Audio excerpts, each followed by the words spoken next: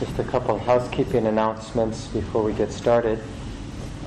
If you didn't get a chance to sign in last week, if you weren't here or forgot, you can just come up afterward and sign in. That would be good. And let me know if you're not on the email list. We'll get you on that email list. And you can go directly to the website, the Buddhist Studies website, at any time, where you'll see the emails that have been sent out for the class. All the readings will be there, as well as any of the talks or guided meditations that have been recorded. And thanks to Scott for setting that up. And Meski's volunteered to help with the getting the audio talks up. So I think week 1 Scott has already put up, and we'll meet afterward tonight and get this week's talk and guided meditation up on the website. And thanks to Nora, who will be giving the Donna talk later in the course, and to Jenny and Bob, who are doing the program hosting. And if you want to help out, you can just talk to Jenny afterward, and she'll organize, make sure there's at least one person organizing the setup and the takedown after each class of this course series. Any other business about the course?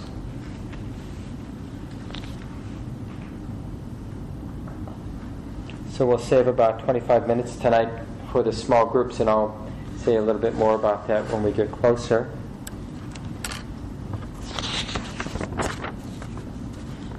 The hindrances are used both to talk about what gets in the way of the mind coming into samadhi, the settling of the mind or the stability of the mind, the calming of the mind, what hinders that natural movement toward stillness, peacefulness, and calm of the mind. But the hindrances are also described as what's hindering clarity or seeing things as they are, or insight. Here's one of the traditional passages you find in the Buddhist teachings where he's talking about the hindrances in light of coming into samadhi, that unification of mind. One has cast away sensuous desire. One dwells with a heart free from sensuous desire. From desire, one cleanses one's heart. One has cast away ill will. One dwells with a heart free from ill will, cherishing love and compassion toward all living beings. One cleanses one's heart from ill will.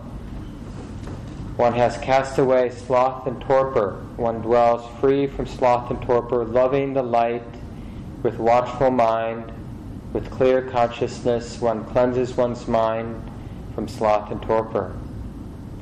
One has cast away restlessness and worry, dwelling with a mind undisturbed, with heart full of peace. One cleanses one's mind from restlessness and worry.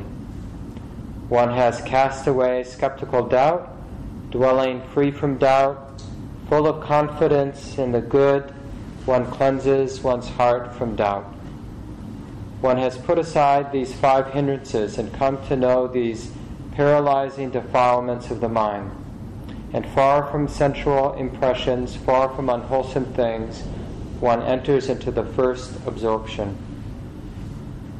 So the definition of either jhana, the state of absorption, or even what's called sort of the preliminary concentration, the definition is when the hindrances aren't in the mind. When the mind isn't being hindered by sensual craving or ill will or doubt or sleepiness or restlessness, that's the technical definition of samadhi, the sort of initial state of calm, clear presence, leading onward to more full absorbed states of concentration.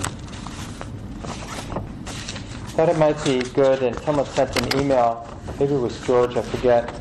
Did you send an email about the difference between defilements and craving? And yeah, so it might be nice to look at the terms. They very much overlap. So I'll just go through some of the main terms that relate to the unwholesome states of mind. So one major word to know is tanha, usually translated as craving. More specifically, it's it means thirsting. So craving is considered the cause, I guess, the most obvious cause for the experience of suffering, for existence and the continual moving on into cycles of suffering over and over again, experiencing stress. We were stressed last week, and now we're stressed this week. And if we're stressed next week, that's that ongoing nature of craving leading to stress. So it's more than just greed, it's craving sensual experiences, sensual pleasures. It's also craving becoming, wanting to become somebody. And when we're exhausted by life and its frustrations, we crave extinction, wanting things to be done with, wanting to be over with things. So these are the three manifestations of craving. Now a more intensified craving we call clinging, and the Pali word is upadana. And this is translated either as clinging or sometimes grasping. And these two follow in dependent origination. We go from a feeling of like pleasantness to craving to grasping to becoming.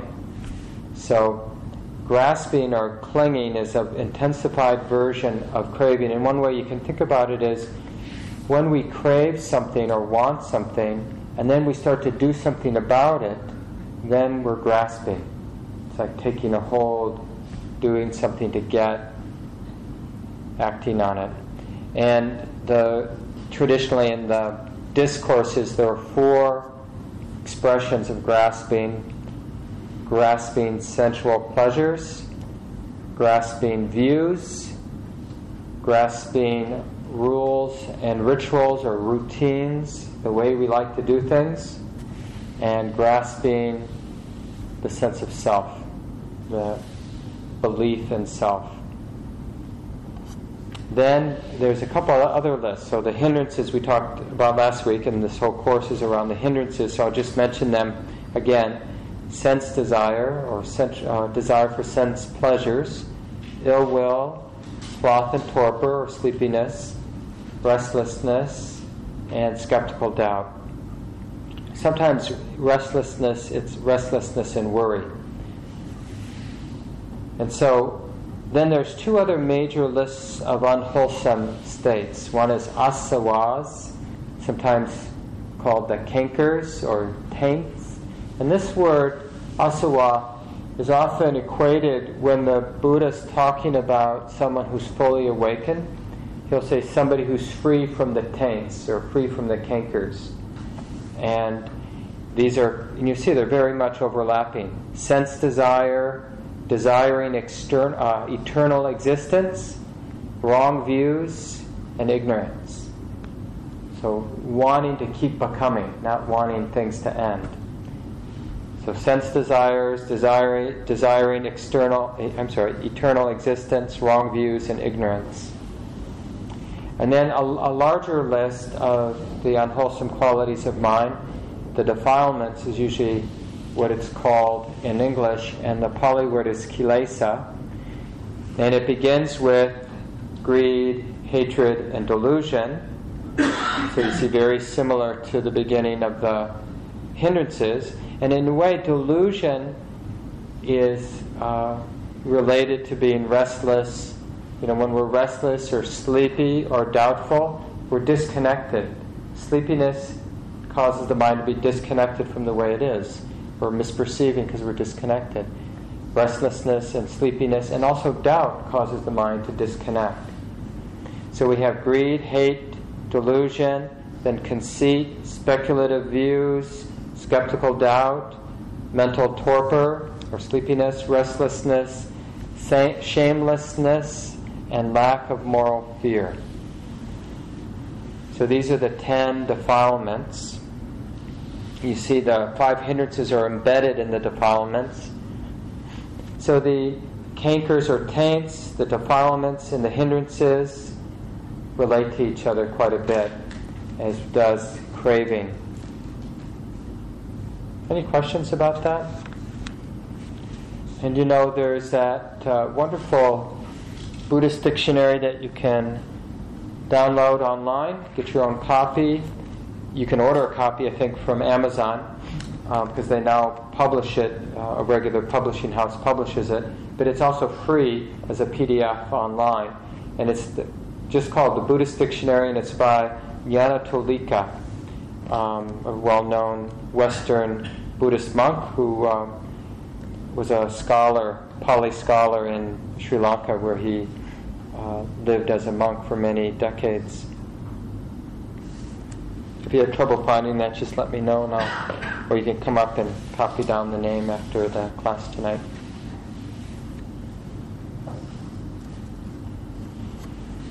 I meant to share last week Ajahn Tani Saro, and this is also from the teachings, the Buddhist teachings, where he uses the simile of feeding and starving quite often. And as you spend this time, these 7 weeks, looking at the mind and noticing what it is that's hindering calm and hindering clarity of your mind, and just to be curious about that, and to keep showing up and looking. Well, what is it now? What actually is arising in the mind that's hindering the experience of peace, or hindering the clarity of the mind, the potential to see things as they are? And you might remember, if you were here last week, I read that discourse where the Buddha is talking about feeding the fire, throwing dung and twigs and branches and getting the fire going. And so there's this idea of feeding or sustenance. And one of the metaphors I mentioned that's used quite a bit is burning fire. When fire is burning, it's being sustained by fuel, sticks. And the hindrances are also being sustained. What are hindrances being sustained by? And what are they sustaining? There's some process of the hindrances sustaining. Something is being set in motion, being fed. And what is this that's being fed? And this is good to reflect on, because it will help us know when the mind is being hindered. I mean, one of our major problems is we go through life with calm and clarity being hindered, but we don't realize it. We did a survey of everybody in this world. A lot of people would say, I'm calm and I'm clear. So just because it feels like the mind is clear and calm, doesn't mean it actually is. I mean, that's, part of being dull, the hindrance of being sleepy, mental torpor, is not knowing how it is. Not knowing whether the mind has greed, or the mind is caught in aversion, or the mind is deluded.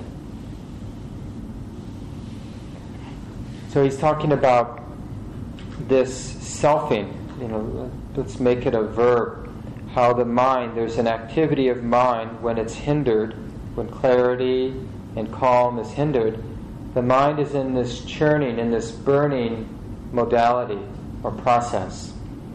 It's burning, and the Buddha uses this image, burning with the fires of craving.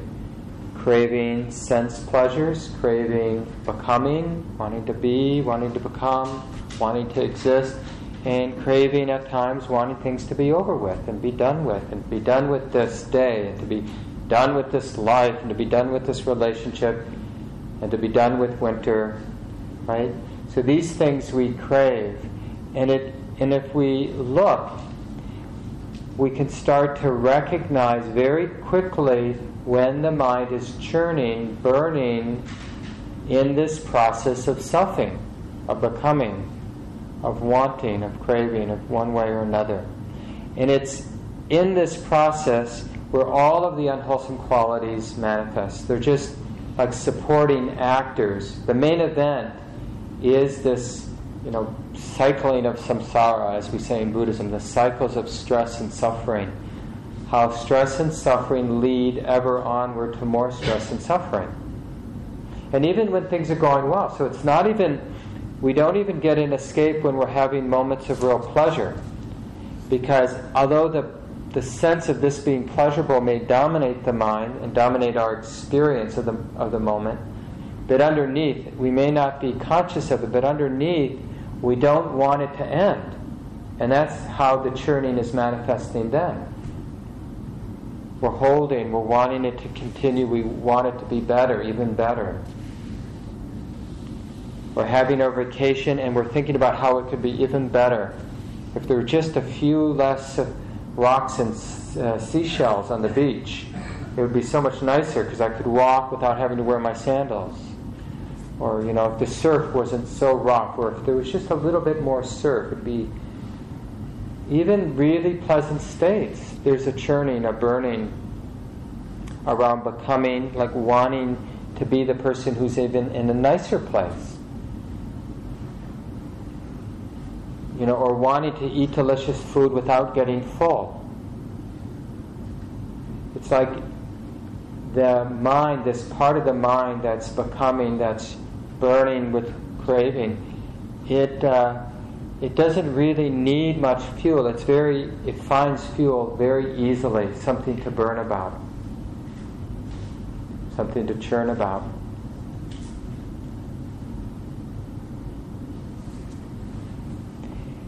A lot of the times, we're just so busy by life, doing our life, that we don't realize this ongoing burning. And we don't have the stability of mind and the integrity and the interest to really see, to start deconstructing it in terms of, for example, the 5 hindrances, and really distinguish, is the fuel for this fire sense desire, like the mind wanting something, or is it ill will, aversion, fear that's causing the burning, or sort of describing the burning? Is it dullness? Is it restlessness? Is it doubting? What is it?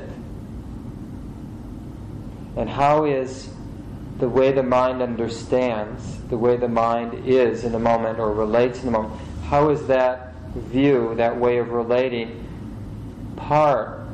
adding fuel to this fire, continuing on this fire?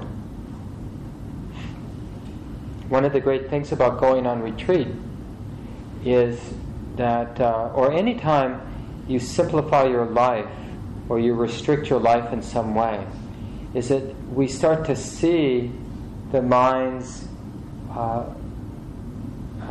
this burning part of the mind. Like if we give free rein to the mind, we don't notice it. But when we tie it down for a moment, like we sit for 30 minutes in the morning, that's 30 minutes we're not listening to the news, and something could be happening. Or it's 30 minutes that we can't eat our breakfast. Or 30 minutes where we can't stretch out our limb.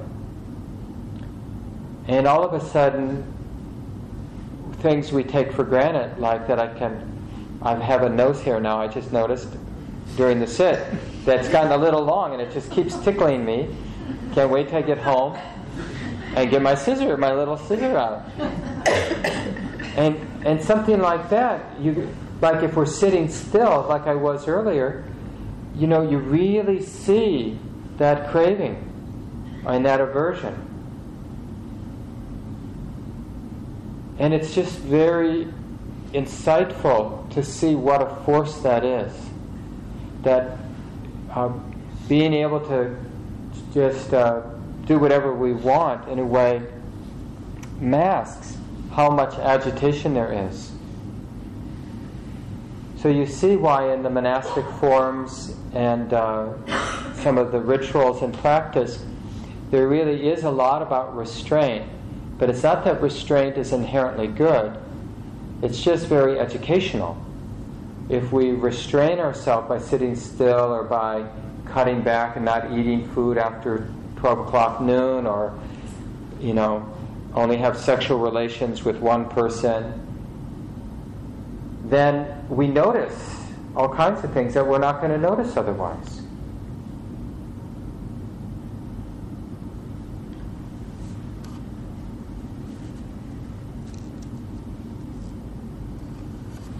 So this week and next week we'll focus a little bit more specifically on sense desires, sensual craving, one of the three kinds of craving. And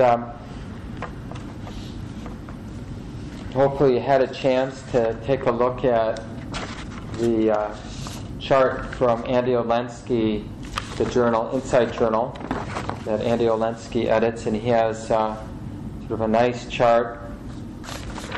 Looks like this on the 5 hindrances.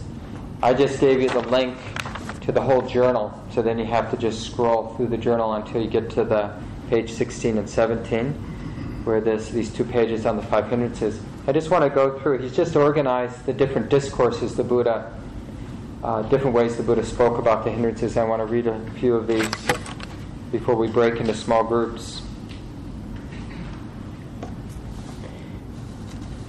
There are these 5 obstacles, hindrances, which overspread the heart, which weaken insight, that a person without being rid of these 5 obstacles, hindrances, which overspread the heart, which weaken insight, without strength and weaken insight, shall know his own good, shall know another's good, shall know the good of both, or shall realize the excellence of knowledge and insight proper to the noble ones, the awakened ones, which goes beyond the human condition.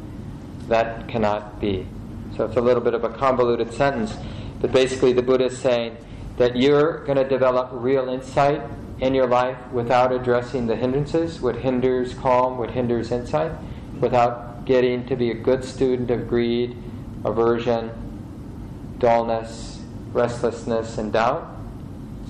That can't be. And there's a couple related discourses where basically the Buddha is saying the same thing, where he sort of talks about how wonderful it is and that you think you can do this without addressing the hindrances.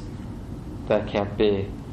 Some of you have gotten a copy of Sayadaw U Tejaniya, this well-known Burmese monk and meditation teacher's little booklet called Don't Look Down on the Hindrances. What is it? Oh, don't look down at the defilements. And then what's the second part? They will laugh at you. They will laugh at you. And it's true. And the description in the text is actually, it gives me a little bit of the heebie-jeebies. The text isn't so bad, but then I read a little bit more about these particular trees. So the Buddha uses this simile of the trees to talk about the hindrances. Practitioners, there are huge trees with tiny seeds in huge bodies, encircular of other trees, and the trees which they encircle become bent, twisted, and split. And I'm skipping down a bit. So too practitioners, when some clansman here has left behind sensual pleasures and gone forth from the household life into homelessness, like taking up monastic vows, one becomes bent, twisted, and split because of those same sensual pleasures, or because of others worse than them. Right? So the Buddha said, even though you might on the outside become a monk or a nun, if you still have sensual desire or the others, you're still in trouble. He said, practitioners, these 5 are obstructions, hindrances, encirculars of the mind, weakeners of wisdom. What 5? Sensual desire is an obstruction, a hindrance, encircling the mind, a weakener of wisdom. Ill will, sloth and torpor, restlessness and remorse. Doubt is an obstruction, a weakener of wisdom. These are the 5 obstructions, hindrances, encirculars of the mind, weakeners of wisdom. And then Bhikkhu Bodhi, in the collection of the Buddha's discourses that I just read from, has a footnote where he talks about these particular fig trees where they have fruits, that animals eat, and then their poop in some of the big branches. And these plants can start growing high up in big trees. And they don't actually penetrate through the bark into the sap of that particular tree. They just live off of the moisture and the environment and whatever's on the bark of the tree until they drop roots down, or their roots go down the trunk of the tree and dig in. They drop more roots down, and eventually they create this basket of roots around the tree and take over the entire canopy, slowly encircling the tree. And they become these huge trees. You might not even recognize that it started out as a plant living in the tree. And this is the idea. The Buddha uses this image quite a bit. And we can think about this in terms of like when we're just a little greedy or just a little irritated or aversive or a little dull or a little restless or a little plagued or caught in doubt, that we can, just distract ourselves, like not wanting to own the responsibility to take a close look and to develop skill, like how to be skillful. What is the skillful way of understanding what's coloring the mind right now? What helps? What hurts? And I'll share a few more things again from the Insight Journal.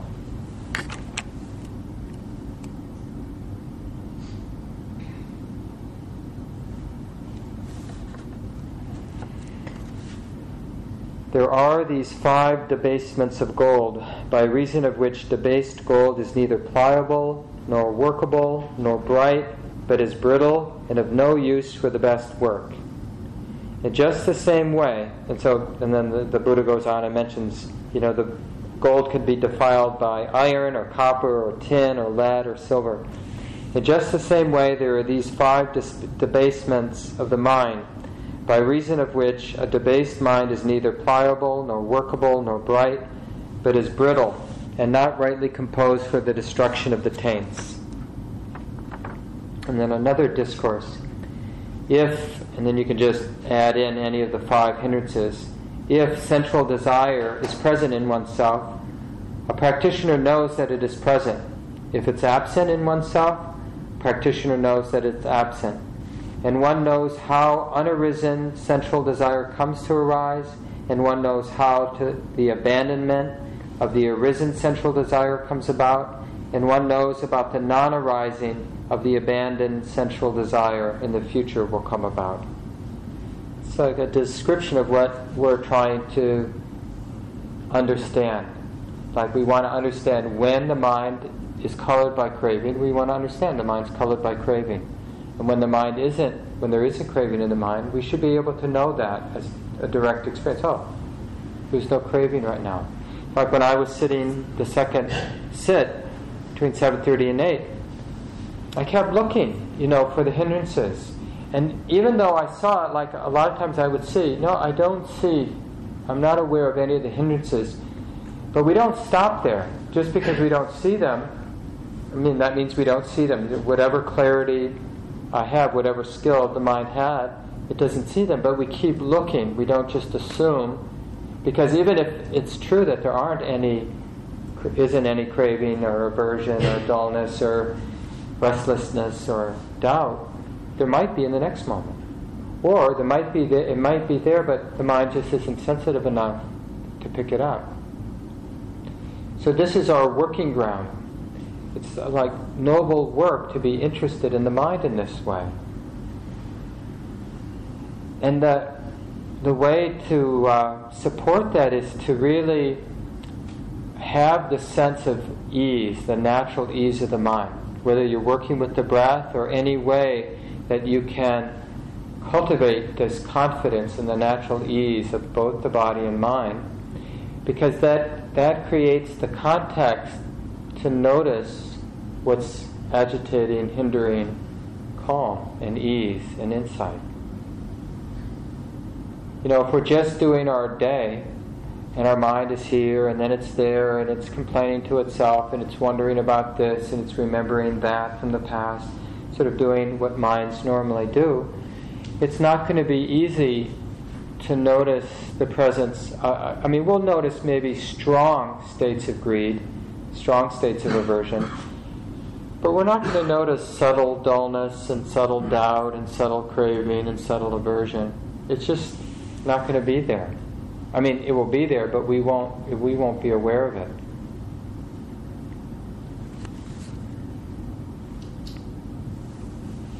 A couple more quotes here.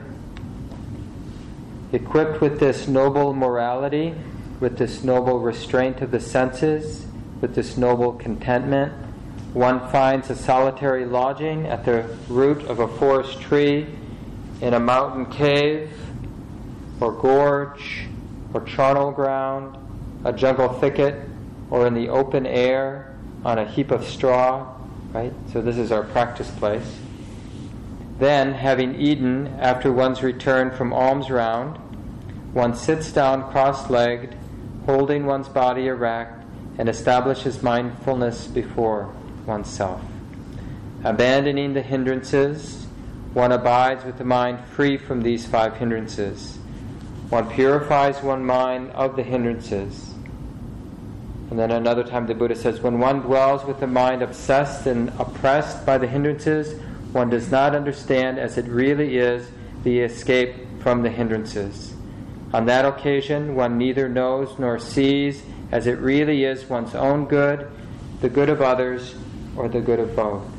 In other words, we can't be helpful to ourselves or others when we're under the influence of the hindrances. And this is something that comes up quite a bit in talks here and probably other places where people start to hear some of the teachings of the Buddha, and then they feel like, but the world needs my help. The world is so screwed up. I need to get involved, and this feels more like a retreat from the world. And there's a confusion, but it really comes from this understanding that as long as our mind is under the influence of greed, aversion, doubt, dullness, restlessness, we can't be sure what we're doing in the world is of value.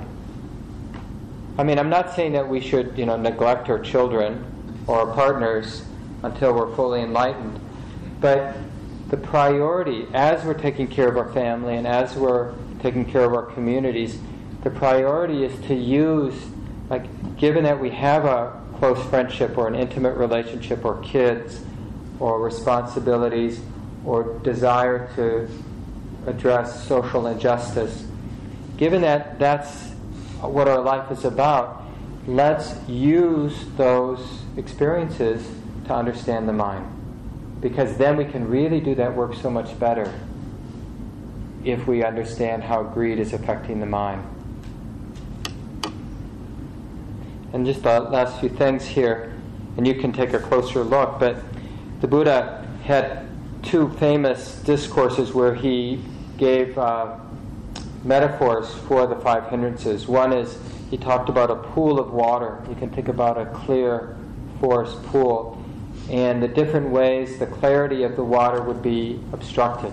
And then each particular way the water would get colored, he likened to one of the hindrances. So if you put dye in the water, he likened that to sense desire. If you, for ill will, it was boiling water, right? So if you're boiling the pond, you're not going to have clarity. You're not going to see yourself or see what's happening. And sloth and torpor is a pond covered with algae. Restlessness is a pond stirred up by the wind. And then doubt is a muddy pond. And then the other one, he likened sense desire to being in debt. And when the mind is able to go beyond sense desire, it's the experience, it feels like being free from debt. Having been indebted and now no longer indebted. And ill will is like being sick. When the mind is covered by ill will, under the influence of ill will, it feels like we're sick. And then when we're able to go beyond or abandon the ill will, it's like the experience of returning to health. In sloth and torpor, and most of you know this experience, is like being in prison. When the mind is really dull, it feels like the mind is imprisoned in that goo, in that heaviness. And it's like the door being opened when energy comes back. We feel alive and free.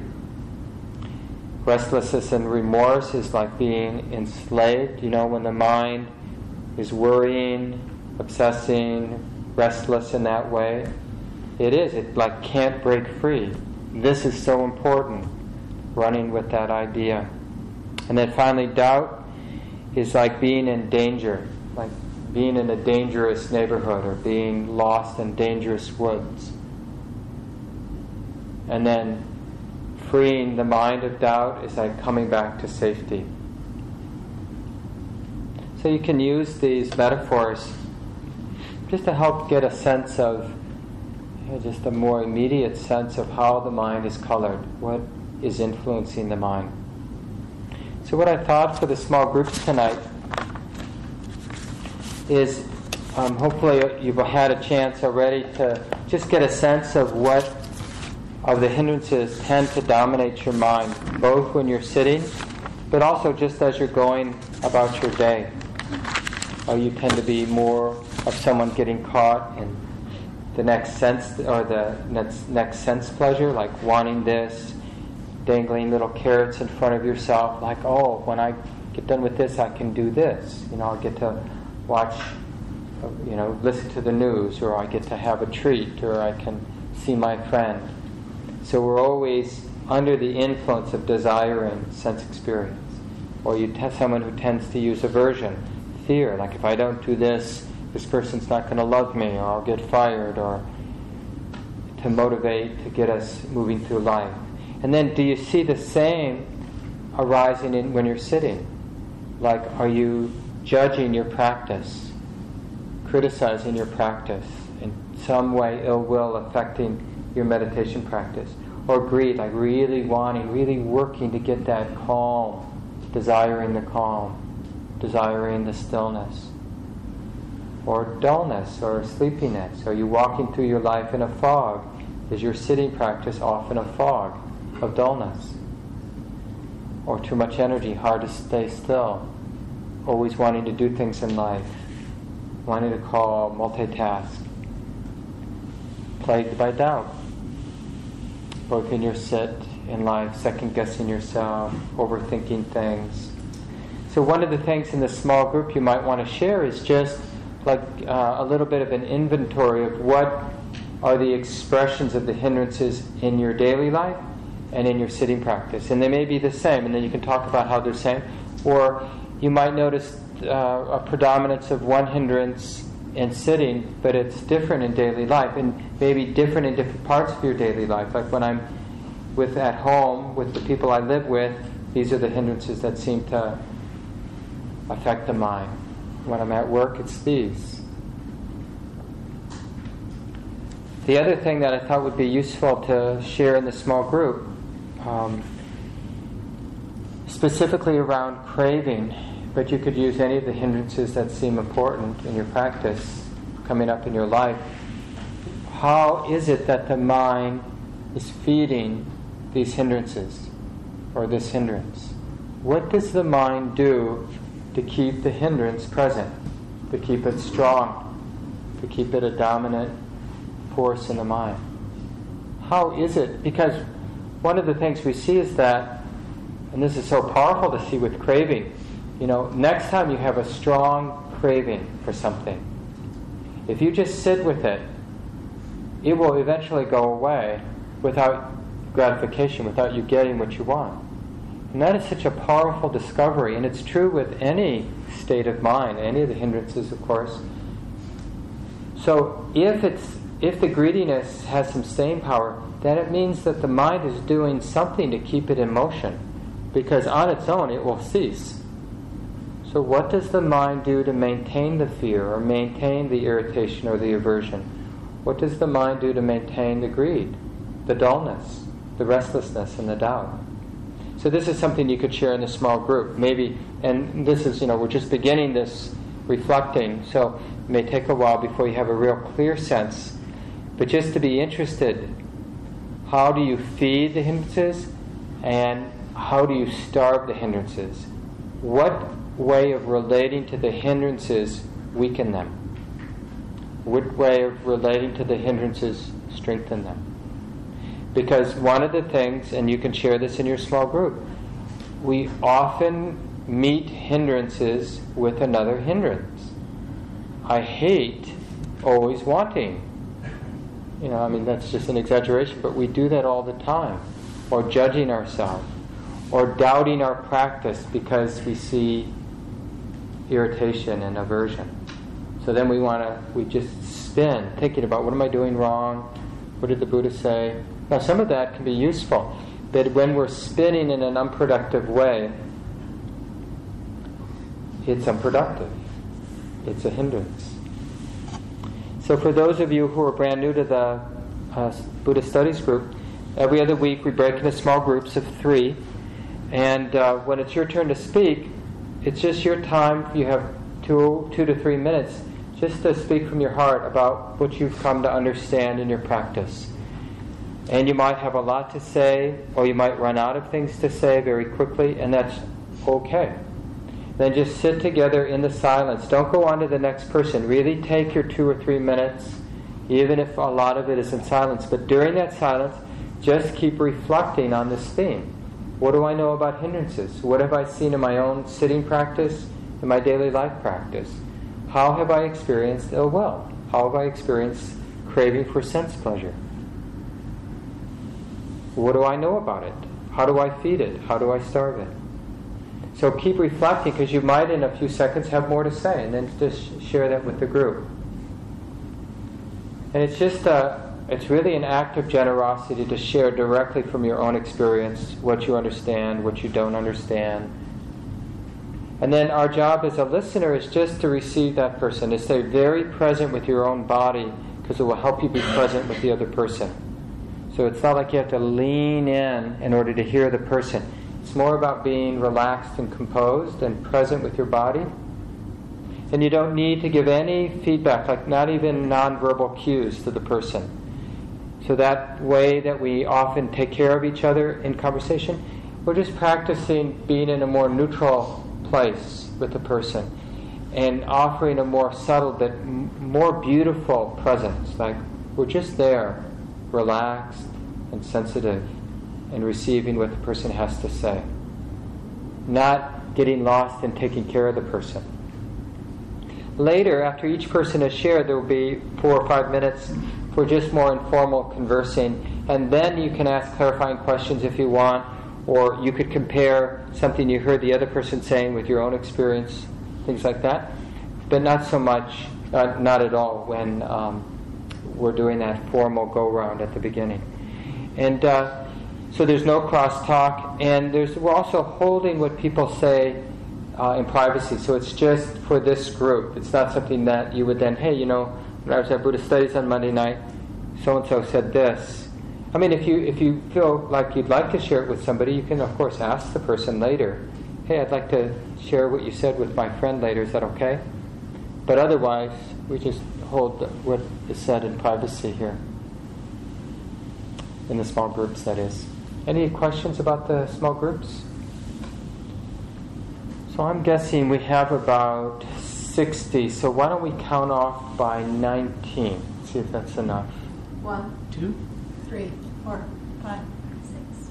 So 8, 9, 10, 11, 12, 13, 14, 15, 16, 17, 18. Let's stop at 18. 1, 2, 3, 4, 5, 6, 7, 8, 9, 10, 11, 12, 13, 14, 15, 16, 18, 1, 2, 3, 4, 5, 6, 7, 8, 9, 10, 11, 12, 13, 14, 15. 16, 17, 18. okay. Let's just... So the 3 of you, I don't know your name in the green shirt. What's your name? Caroline. Carolyn and over, you're one group, so just you're 18. And then the 3 of you, Tom, and the 2 in front, Stacy, and I'm forgetting your name? And then Rich. Rich, okay, and Tom and Stacy, you're 19. And then, actually, why don't you join 19 and then you join 18, that group over in the corner with Kim, okay? We have an 18. Oh, we have an 18 already? Oh, I'm sorry. So, yeah, so you guys are 19 and then you're 20. So, 20, you're just going to be in this corner. So you have a group of 4, and then Kim and your group of 19, you're going to be right in that corner.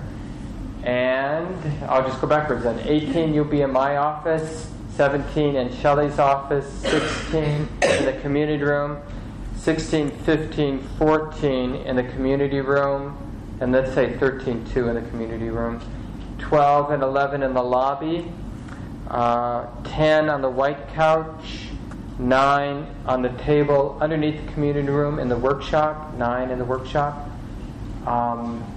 Let's see, 8, 7, 6, 5, 4 in the code area down in the basement, 3 in the lobby, on the bench, and feel free to bring chairs there, 2 right over there by Dave, and 1 right over here by Evelyn. Does that make sense? Good luck. I'll keep time for everybody who can hear